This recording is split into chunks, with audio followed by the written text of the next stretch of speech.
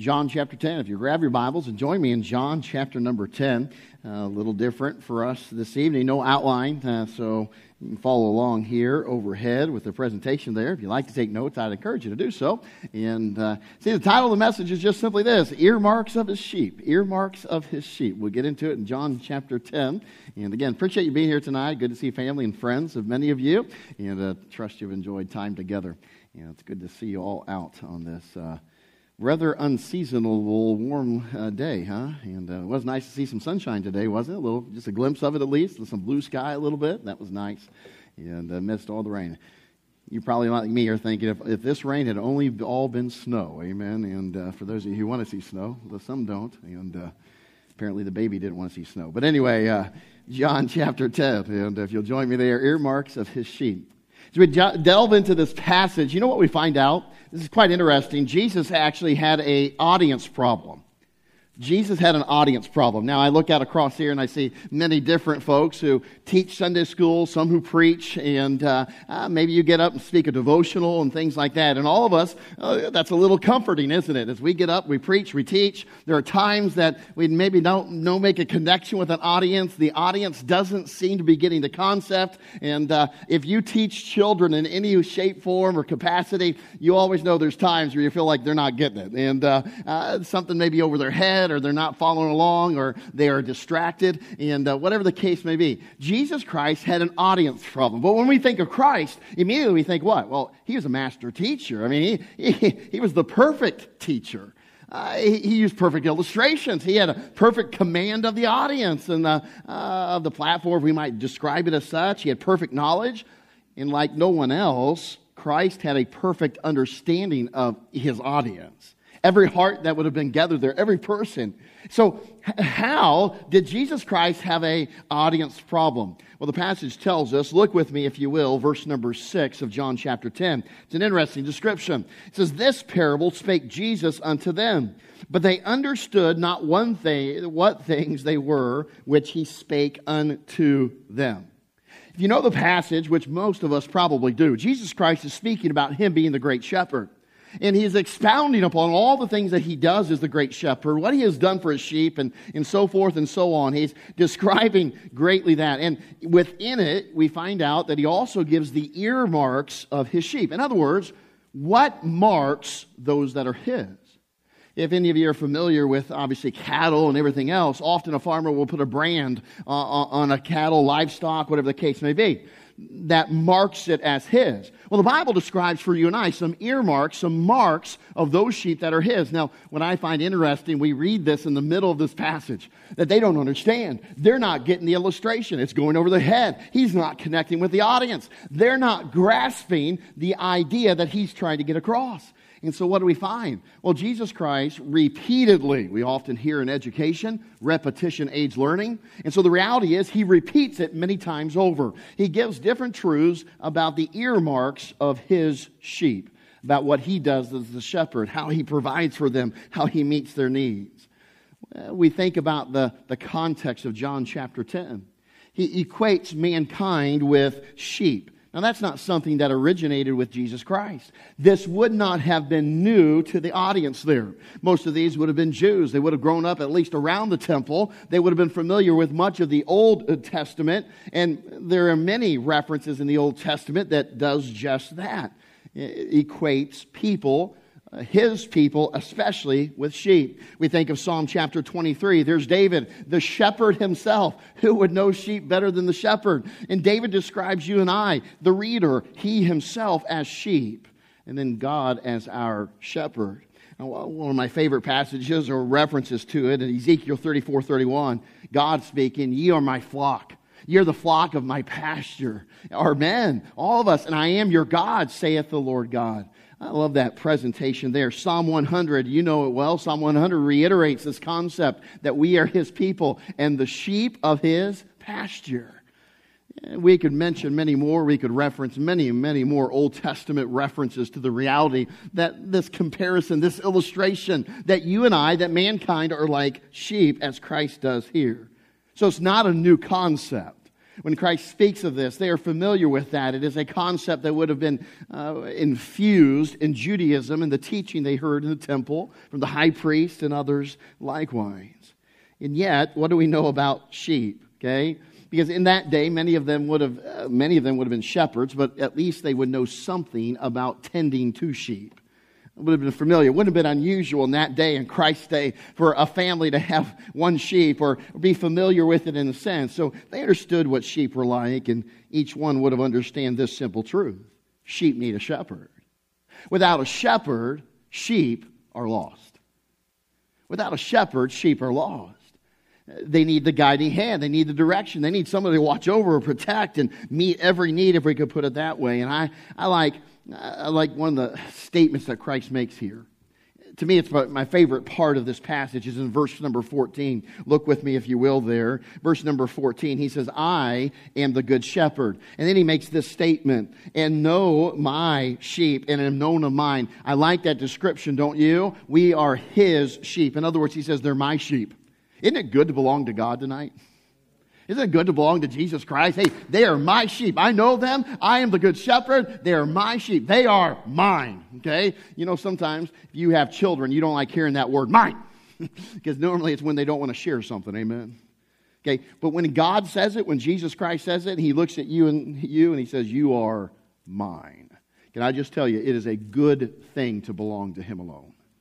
To be all of Christ, to belong to him. He says, they are my sheep. It's a good thing to be Christ's sheep. It's a good thing to be God's sheep. Tonight, we want to reflect on the goodness of being one of Christ's sheep, if we could put it such. Having him as our shepherd. We'll do so by looking at the earmarks of one of his sheep. In other words, how do you know whose are his? How do you know whose are God's sheep? Who belongs to Jesus Christ? Who is it that he can say of, well, that's my sheep? If he could look from heaven, down from heaven, or if he could speak from heaven tonight, and he could look at each one of us and say, that's my sheep. What would mark his sheep? Look with me, if you will, first of all, verse number 7. Verse number 7. Then Jesus said unto them, verily, verily, or truly, truly, he said unto them again. Notice that statement. He's repeating it, right? Trying to help them to understand. Then said Jesus unto them again, verily, verily, I say unto you, I am the door of the sheep. Number one, you know what earmark or what marks his sheep? It's simply this. Number one, his sheep have entered by the one and only door. He says, listen, I'm the door. The sheep have entered by this door alone. There's only one way into God's sheepfold, and that's through the one door. He alone is the way, Jesus Christ. And it's the consistent message within the Scriptures. From Genesis all the way to Revelation, it is a consistent message, and it is the central theme of Christ's preaching here on earth. He himself would say what? I am the way, the truth, and life. No man cometh unto the Father but by me. We know that. It's a consistent teaching and theme throughout the entirety of the Scriptures and even Christ's preaching and teaching here on earth. There's but one way to heaven. There's but one means of salvation. It's simple. You must enter through the one and only door. Now, can I tell you, when I moved to Michigan, one of the things I learned early on in visitation is you have to know which door people use in their house. There's a lot of different doors, and sometimes there's a side door, sometimes there's a back door, sometimes there's the front door. I remember the first year or two I was here in Michigan, I would stand at the front door, often knocking, and nobody would come to the front door. Then I would learn, as we were out on visitation with different people, a lot of people here in Michigan, we like to use our side door or a back door. And so you'd kind of see where the path was worn best, and you'd have to decipher which is the door they use. Can I just tell you right now, I sure am thankful that God made it simple. There's only one door.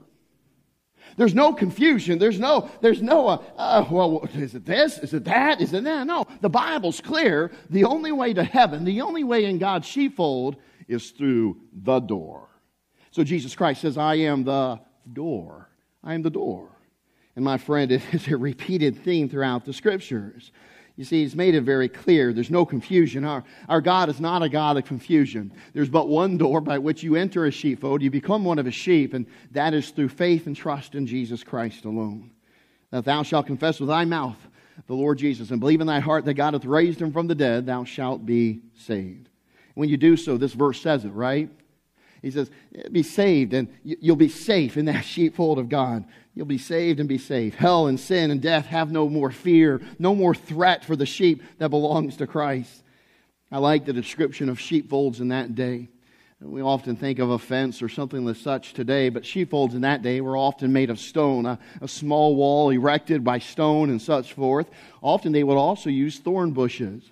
Those thorn bushes would be erected as an outer fence and so forth. A lot of times they would butt up against a cliff face or even a cave or something like that. And in that one, sheep coat that place where they keep the sheep would be one opening.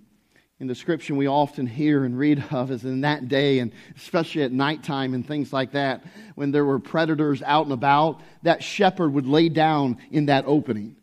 They didn't always necessarily have a gate or anything there. That shepherd would lay down in that doorway, keeping at bay the predators, but also protecting and keeping the sheep within. And Jesus Christ is a great picture of that. My friend, Jesus Christ is the door. There's no other way into God's family, into God's sheepfold, than through the door of Jesus Christ. He alone is the access to the family of God and to heaven. So here's the first earmark. Who are His sheep? Who does He speak of in verse 14? These are my sheep. They are mine. Number one, they've entered into the sheepfold through the one and only door, Jesus Christ. But there's more. Turn with me and look at verse number 9, or look down with me at verse number 9. We'll read just the first part. It says this, I am the door. By me, if any man enter in. All right, now we're past the door. We've gone in through the one and only door. Look, he shall be saved. There's that terminology, right? Okay. Now we look at the second part. He shall be saved and shall go in and out and find pasture. So number one, the sheep have entered in by the one and only door. You've entered in. You've been saved. That's where the first part of verse 9. Then we look here, the second part, and we find this. His sheep go in and out and are abundantly satisfied. His sheep go in and out and they are abundantly satisfied. This is probably, again, my favorite part of this passage. His sheep, the ones who have come to His sheepfold, have unparalleled access to God's blessings, provision, and protection. Could you imagine a sheep in that day who knew all his sheep? He knew who belonged to him, and often they would go out there as they're grazing in the pastures and things. There'd be other groups of sheep, right? There'd be other shepherds out there, and sometimes those sheep would mingle together, and it'd be easy for the sheep to kind of get all confused and so forth. And when it was time to take them back to the sheepfold or the place where they keep them and so forth, they would try to separate them. You can imagine if a sheep came along and was trying to enter into that place that they did not belong to, that sheep would kind of shy him away. You don't belong here. This is not your place. You need to go find your shepherd. Well, you think of the picture that as it would apply here. He says, listen, my sheep, they go in and out.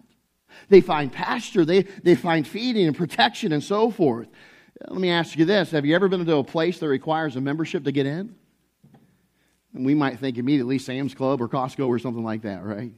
A place that you have to belong to. You have to have a membership card or whatever the case may be in order to get in, to enjoy all that belongs to membership there. You realize what this verse is saying? If you are His sheep, if you have entered in through the one and only door of Jesus Christ, you get to go in and out. You get to go in and out of His fellowship and His presence. You get to experience all His blessings and all the things that come with being one of God's sheep. And my friend, I sure am thankful for all the many scriptures that describe what it means to be a sheep of God. What it means to belong to Jesus Christ, to go into His sheepfold. You see, as God's sheep, we get to go in and out continually. We get to experience the enjoyment and blessings of God's sheepfold. We get access to the nourishment of His pasture. That's what the passage here says. You get to go in and out into His pasture. You get to be fed, satisfied, Him giving us everything we need. You know what that speaks of? It speaks of the privileged fellowship each sheep has with his shepherd. You know the great delights of this Christmas season that you and I just experienced? You and I got to fellowship with the very Christ who was born in that manger. Through prayer and Bible reading, through time of meditation, and allow the Holy Spirit to speak to us and us to commune and fellowship through prayer, you and I got to enjoy that unbroken fellowship with our shepherd. It's a privilege. It's interesting because even in this passage, Christ goes on to compare it with something. You remember what he says? He says, sometimes there's a thief that comes in. A thief that likes to come in and he likes to pretend to himself that these sheep are his, that they belong to him. And I like the picture because honestly, in some ways, you could compare it to some modern false religions.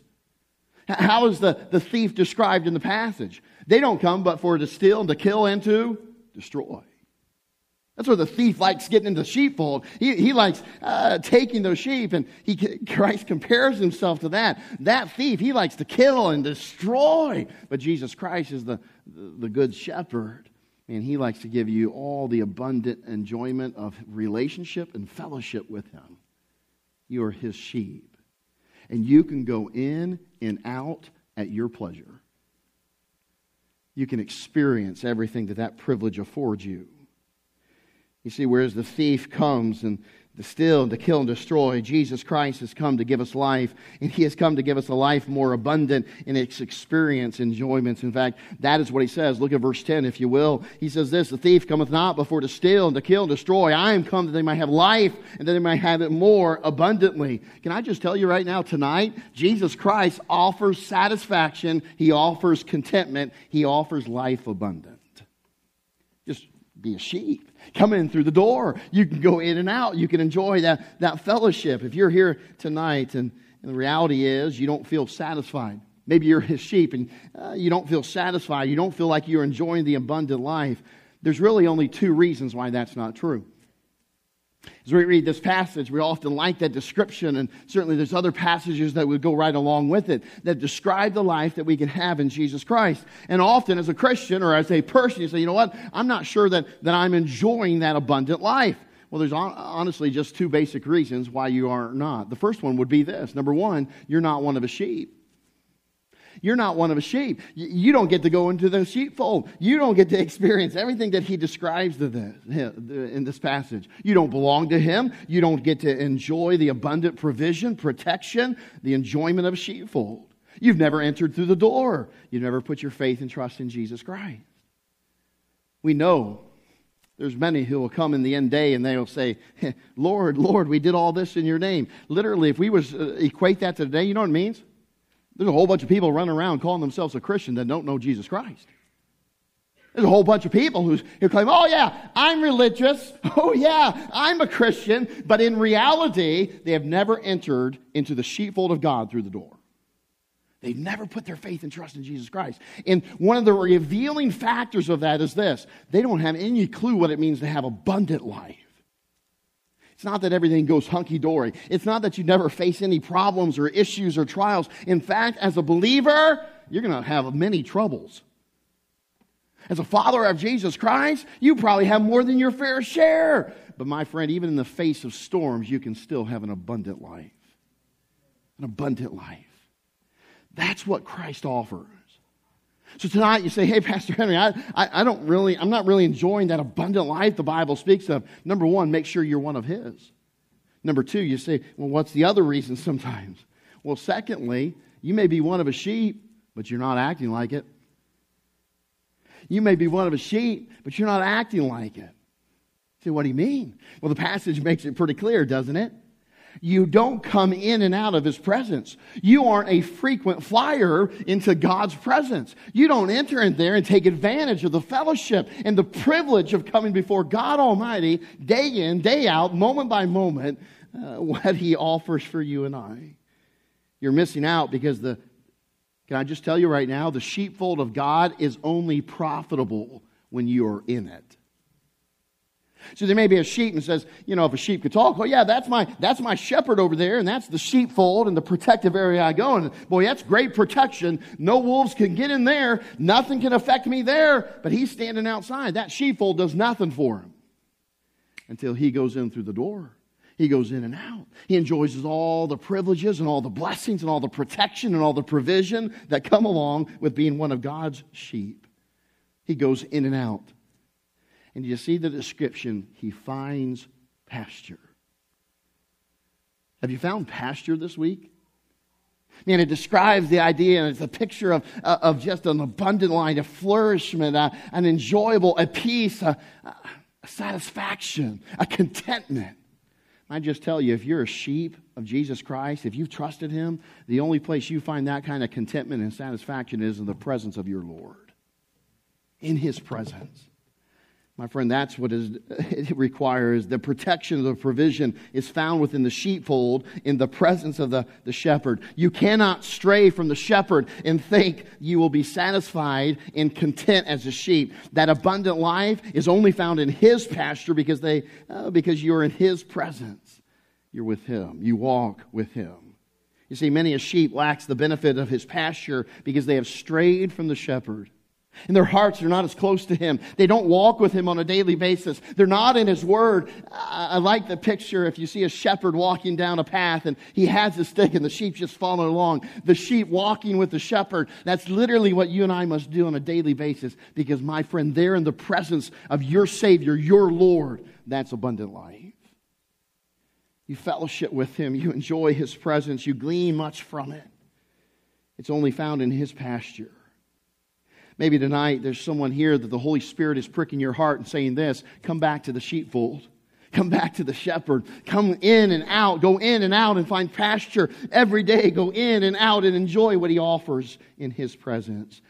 Maybe the shepherd is just simply calling you, will you walk with me this week? Will you just walk with me this week? Will you go in and out with me? Will you just spend time and can we just fellowship this week together? That is the earmark of His sheep. You see, His sheep have entered in by the one and only door. Number 2, His sheep go in and out. They're abundantly satisfied. And I like this one too. Number 3, we find it in verse number 3. Look with me. Verse number 3. To Him the porter openeth, and the sheep hear His voice. And He calleth His own sheep by name and leadeth them out. Jump ahead to verse 27, just the first part. It says this: my sheep hear my voice, and I know them. My sheep hear my voice. Number 3, can I tell you what earmarks or marks characterizes His sheep? They hear His voice and they're sensitive to it. They hear His voice and they are sensitive to it. Now, I have been told by more than one of our wonderful nursery workers that when my children were young and they are in the nursery, they will often on the screens that are in the nursery hear my voice as I preach. And those children will stop and they'll look at the TV screen because why? They've heard Dad's voice. And as they do so, you know what reality is? It gets their attention like little else does. Like nothing else does. It gets their attention. Meaning they stop everything and I have their attention even though I'm on a screen. The same thing happens when I'm at home and Erica's been away and maybe Erica's run an errand or something like that, and especially I think of Reed. It happened just a little while ago. Reed's right there. He's kind of running the house, playing with something and so forth. Erica comes home and she just talks. She says something to maybe to one of the other kids. Can I tell you, Reed's radar goes up because you know why? He heard Mommy. And that is probably the best thing in the world for a baby, amen? Mommy, he heard. He stops everything. He jumps up, and as far as his little feet can take him, he pitter-patters around, and he finds the source of that joy. It has garnered his attention more so than toys, more so than siblings, more so than food, which is saying something for him.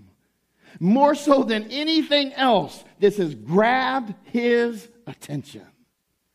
Can I tell you right now, you know one of the earmarks of Christ's sheep is that God's voice has their attention. God's voice has their attention.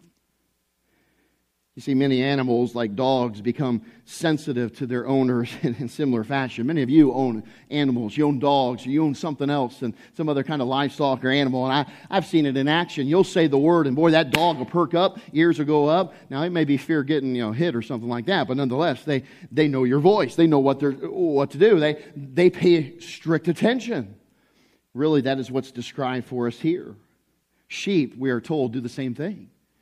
I've read accounts even this week of sheep with shepherds and shepherds being able to direct the sheep just simply through their voice and the sheep hearing the voice and controlling those sheep through the use of their voice. What are we speaking of? Well, there's recognition and there's response.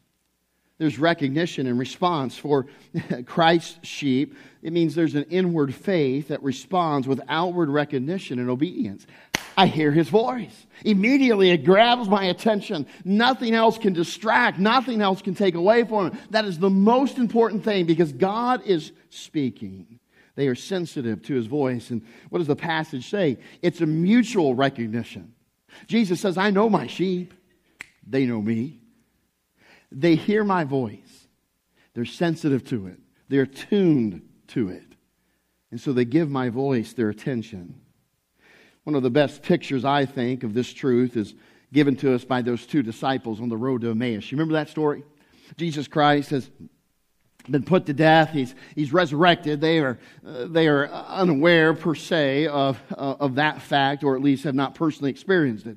They're on this road to Emmaus. They're talking, and their countenance is revealing that they've been through a rough week. That's the same for you and I. We can walk into church, and other people who know us well can say, "Wow, have you had a rough week? Are you okay?" Well, our countenance shows it. Their countenance showed it. It's been a rough week. They've been even there on that road, been talking about some of the things that have transpired in Christ's death and His burial and such, and how now the persecution was laying at their feet, and what are we going to do? What's Peter going to do? What's John going to do? What's Mary going to do? You can imagine all the conversation. And as they're walking down the road to Emmaus, their eyes are blinded to the fact that Jesus Christ comes up to them. They don't recognize it as Him. They think it's another traveler on that road. And so Jesus Christ comes alongside of them. He begins to talk with them. He senses that they're down in the mouth. He senses that they're discouraged. He senses that the past week's events have gotten them just very low. And so what does He do? I love what the Scripture describes. Jesus Christ begins to encourage them. You know what He encourages them with? Listen to me. He doesn't hand them a self-help book. He doesn't tell them, "Oh, everything's going to be okay. I don't know why it's going to be okay, but I just think everything's going to be okay." You know what? There's power within you. You just be the fulfiller of your own dreams. He doesn't say any of that junk we hear today. You know what He did? He talked to them about the Scriptures. Can I tell you where encouragement and hope are found today? In the Scriptures. The truth of God's Word. So you know what He tells them? He says, listen, let me share some things with you. And the Bible says He goes all the way back. This is pretty amazing to me. It's pretty interesting. He goes all the way back to Moses. To Moses and the prophets, the Bible tells us in Luke 24. He goes back there and he starts recounting things that Moses said and different prophets all through the Old Testament that describe what had to happen in that week that they just experienced. Oh, you remember that? Well, yeah. You know, Moses said that. Oh, yeah, that happened? Well, you know, the prophet so-and-so said that was going to happen. Oh, yeah, I heard that may have happened. Or, in fact, he actually kind of played dumb to the events that went on. He said, oh, you say that happened? Well, that prophet said that was going to happen. And you can imagine, as they went along, boy, here he is encouraging them with the Word of God. Because I'll tell you, my friend, there is nothing like the truth of God's Word. To encourage, to build up, to strengthen, to give hope where there's no hope, to give peace where there's lack of peace. There's nothing like the Word of God. Christ demonstrates it. That road to Emmaus.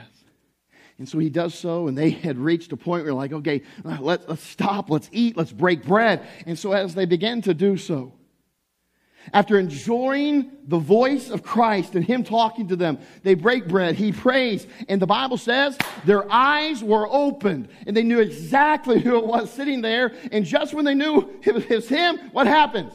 He vanishes. Whew. Wouldn't that have been fun to be there? Where'd He go? What happened? What in the world? You know, the Bible says, this is the best part. You remember what they said, the very next thing they said. I just imagine there was a moment where they kind of wiped their eyes. Where'd He go? What happened to Him? But here's what they said. The verse is simple. Luke chapter 23, verse 32. And they said one to another, did not our heart burn within us while He talked with us? By the way, and while He opened to us the Scripture. Now I'll tell you, my friend, why did their heart burn within them? Listen, my sheep hear my voice. My sheep know my voice. Boy, when you as a believer and you've trusted in Jesus Christ and God is speaking, isn't this amazing? It wasn't just Jesus Christ speaking on that road. You know what He used? The Word of God. You know what God uses to speak today? The Word of God. And me as a sheep, you as a sheep, our hearts burn within us like that is the truth. That is the very Word of God. Or it should. Because Jesus Christ says here, this is the mark of a sheep. If you belong to me, your heart ought to burn. You ought to be moved by the very Word of God. I find it amazing that we've gotten so far into modern things that we think we need everything else to stir in people. Can I just tell you, if you are His sheep, God's Word ought to stir you. God's Word ought to stir you. It ought to move you. It ought to burn within your heart. We ought to be able just to read the Word of God in this service, and it ought to turn your heart. It ought to challenge you. It ought to burn within you, because that is the Word of God. You see, my sheep hear my voice. There's a recognition, there's a response. They hear my voice, and I know them. Can I put it this way? His sheep have a special response to the Word of God. It is everything to them. It is life to them. It is most precious. His voice is what causes their heart to burn within them. Now let's be practical this evening. Can we just answer a question personally? Would you answer this question? Has that fire in response to His Word died out some in your heart? Has the fire in your heart for His Word waned? Does it not move you like it once did? The voice of God doesn't draw you like it once did. And that is because we have strayed from Him. All we like sheep have gone astray. Oh, the shepherd's still there. The sheepfold, he's ready to bring us in so we can go in and out, so we can enjoy all that He has for us, the privileges and the blessings and the protection and the provision. But we often miss it. Why? Because we go astray.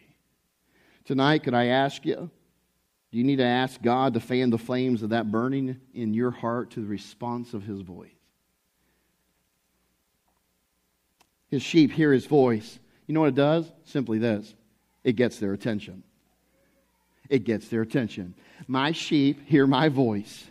And here's what it does. Look with me, verse number 4. Verse number 4, the very next thing. Notice it. And when He putteth forth His own sheep, He goeth before them. And the sheep follow Him, for they know His voice. Turn down to verses number 27. My sheep hear my voice, and I know them. Notice this next part. And they follow me. And they follow me. We've seen that His sheep have entered in by the one and only door. His sheep go in and out and are abundantly satisfied. His sheep hear His voice and are sensitive to it. Number 4, His sheep follow their shepherd. His sheep follow their shepherd. The end of verse 3 says it well, doesn't it? He does what? He leadeth them out. That's the end of verse 3. Then it comes and says, listen, that's Him. He's speaking. He's talking to us. God's going to lead us. And I don't know about you, but I sure am thankful for a God of heaven that guides us and directs us. He leads us. That's what it says. He leads us, right? Our shepherd's going to lead us. And you can imagine a shepherd leading a herd or a flock of sheep, and they're heading out and so forth, right? And the shepherd's leading. That's what He'll do. And I can imagine a sheep saying, come on this way, come this way. As many of you might talk to your dog or something like that. That shepherd talks to the sheep. Come this way. Come on, guys. And the shepherd is leading the sheep. But there's a responsibility on the sheep's part. Not only certainly hear the voice, be sensitive. Oh, the shepherd talked. The shepherd says something. I got to listen to the shepherd. And then it elicits a response. And that's what we see described here in verse 4 and verse 27. It says that He leads, He speaks, and His sheep follow Him. Follow Him. This is the response of obedience we alluded to earlier. Literally, the shepherd's voice has gotten their attention, and now they respond to that voice. We know well, and we've been told often, a sheep will follow the voice they know.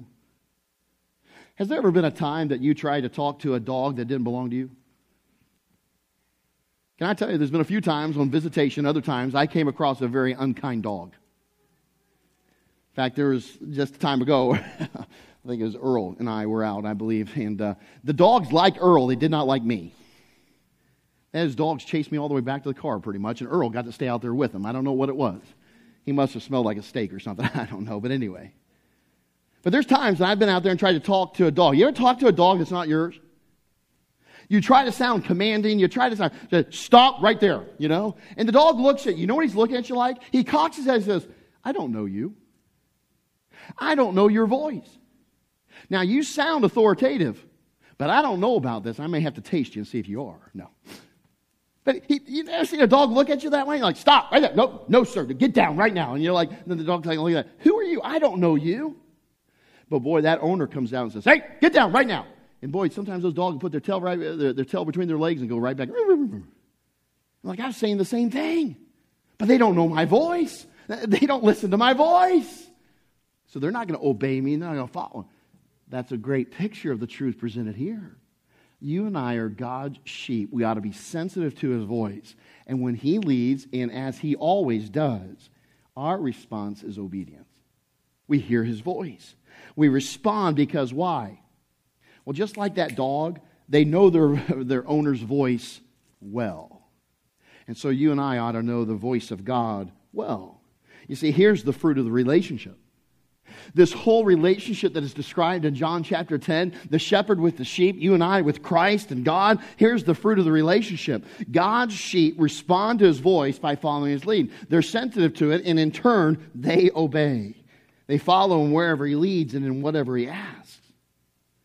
Can I just ask you tonight, are you one of His sheep? Are you listening to and following His voice tonight? This brings up one more earmark. Look at verse number 5. Verse number 5, we find the next one. It says this, "And a stranger will they not follow, but will flee from him. For they know not the voice of strangers." That's a great statement, isn't it? So here, notice it, and Christ makes an application. He says, listen, here's an earmark, here's a sign of who are my sheep. His sheep refuse to follow, but rather flee from a stranger. It's an interesting verse Christ inserts here. True sheep don't abandon Christ, the good shepherd, to follow a false shepherd. In fact, it's quite the opposite. They know the voice of their shepherd and his commands and leading. So they stubbornly refuse to follow anyone else, but rather flee from them, as I gave the illustration a moment ago with the dog. You and I might come across sheep. We might find sheep skittish. They run away from you and I. If you've ever approached a fence sometime with sheep, sometimes they'll just run away, a little skittish per se. But in the spiritual realm, you know what we call that? We call that discernment. Discernment. So Jesus Christ is bringing the illustration. You know how sheep, they're not going to follow a stranger. They're not going to respond to a voice they don't know. You, as God's sheep, ought to be careful. You ought to not listen to a stranger's voice. You ought to not listen to those who are trying to lead us astray. I find it rather interesting that in the New Testament, as much as anywhere else, obviously as much as the Old Testament, you know what we have warnings against? False teachers, false Christs, false prophets, false doctrine.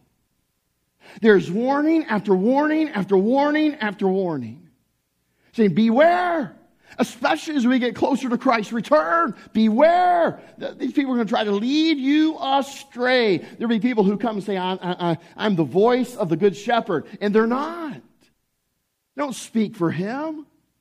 They're not sharing what he would say. You see, my friend, his sheep know his voice. They will know when someone doesn't speak for him. They are discerning. And even though we don't think of sheep as being very smart or wise overall, you know what? It's clear that in this way, they are wise. They're not going to follow a stranger. They're not going to listen to a voice they don't know. They're not going to be led astray in that way. Can we put it this way? How is this kind of true discernment developed? And I just tell you, this is very simple. You know it well. You expose yourself to and listen to the voice of God in His Word often. You know what His voice sounds like. You know what He says. You know His heart. You understand what is the heartbeat of God. And how do you do that? You spend time with Him knowing and hearing His voice. Why does a dog react so well to an owner's voice? Because you know what? They spend a lot of time in their presence. My friend, can I tell you the greatest defense against false doctrine, false prophets, false religions, false Christ is spend time with your Savior. Be in His Word. Hear His voice. Enjoy, learn about your God. Learn His voice. Learn the heart of God. You know what Christ is saying here? You got to know the real thing very well to discern the counterfeit, even a good counterfeit. You've got to know your shepherd well to be able to identify the strangers, what Christ said. Hey, strangers are going to come. They're going to try to lead you astray. There's going to be Satan and others who try to get you off track. Make sure their voice is foreign to you. And if it isn't the voice of God, do not follow it. See, this is one of the earmarks of His sheep. It's the type of sheep that you and I need to be in 2024 and the entirety of the time until Christ returns. Number one, the sheep have entered by the one and only door. Number two, his sheep go in and out and are abundantly satisfied. Number three, his sheep hear his voice and they're sensitive to it. Number four, his sheep follow the shepherd. Number five, his sheep refuse to follow but rather flee from a stranger. Last but not least, we turn to verses 28 and 29. Would you look there with me? And we'll be done. Jesus Christ, as the good shepherd, says this, "And I give unto them eternal life. And they shall never perish, neither shall any man pluck them out of my hand. My Father, which gave them me, is greater than all, and no man is able to pluck them out of my Father's hand." You know, whenever we use an illustration, whenever we give a picture, even within Scriptures, you know, there are times that we come to realize that that illustration, that example, or that picture doesn't hold up across the board. There's something that's a little bit different and so forth, and we think of even things that the Old Testament picture as Jesus Christ. We realize that they're just a picture, a shadow of it. They're not like the real thing. And so with every illustration, there's often something that, okay, you can't say it's exactly like that in that area. And this is true of the sheep, right? Even what Christ is saying here. I'm going to tell you, God is saying something in this passage about his sheep that cannot be said about sheep in general. In fact, get this. If I were to ask you, and we were to go around the room and say, okay, let's share with me a few descriptions of sheep. How would you describe a sheep? One word, a little phrase, and what would you say a sheep is like? Well, we could go around the whole room, and I venture this guess. None of you would say what God describes a sheep to be here. Because that's not something that we normally think of. In fact, I don't think I've ever read in any kind of book or any kind of description, any kind of message or sermon, a sheep described as God describes a sheep to be, his sheep to be here. See, Pastor Henry, what in the world is this description? Well, the fact is this. When someone is Christ's sheep, this can be said of them because he is their shepherd. What is that? Well, number one, number 6, his sheep enjoy secure eternal life. We'll get back to that, but here's the point. His sheep are what? Fearless sheep. His sheep are fearless sheep. Can I just tell you right now, I've never had anybody describe sheep as fearless. When I read a book, and Philip Keller is a gentleman who wrote a great understanding of Psalm 23 and some other things, and in those kinds of books, I've never read of a sheep described as fearless. Here is where I might say this: the analogy, the illustration, does not hold up. The illustration kind of falls apart, but that's not the point, because I'll tell you right now, we may be like sheep, but there's something special about being God's sheep. And here it is. I've given them eternal life, so they do not perish. You know what he says right then? Listen, if you're one of his sheep, there is nothing to fear in sin, in death, in eternity. You can be a fearless sheep. In fact, you ought to be, because I have given unto you eternal life. It's not something that we have earned, we have merited, we have warranted. He alone gives us eternal life. So therefore, since we did nothing to gain it, we can do nothing to lose it. And to give a comforting aspect to this picture, you know what he says? Here's what he says. He gives this picture of it, right? He goes kind of back to this illustration. He says, you know what? No one can take my sheep out of my hands or the hands of my Father. Literally, it's like you as my sheep. Me and my Father, we have you in our arms, and we've often seen a picture maybe of a small lamb and in a shepherd's arms, and you're not going to separate that shepherd from that little lamb. And one might say, you know what? That shepherd would probably die before he lets you take that little lamb out of his hands. Can I tell you? That's a pretty good description, because here's what happened. The shepherd died, so you won't ever have to leave his hands. My friend, he says, you're not going to pluck him. No one's going to take you when you're one of mine. I give unto them eternal life.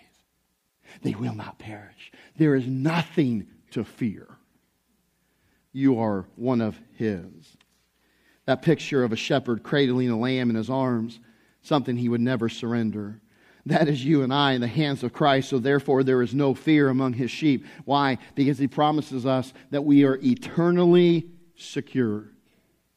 For God so loved the world that He gave His only begotten Son, that whosoever believeth in Him should not perish, but have everlasting life. Can I just tell you right now, I'm looking at a bunch of sheep that are enjoying everlasting life.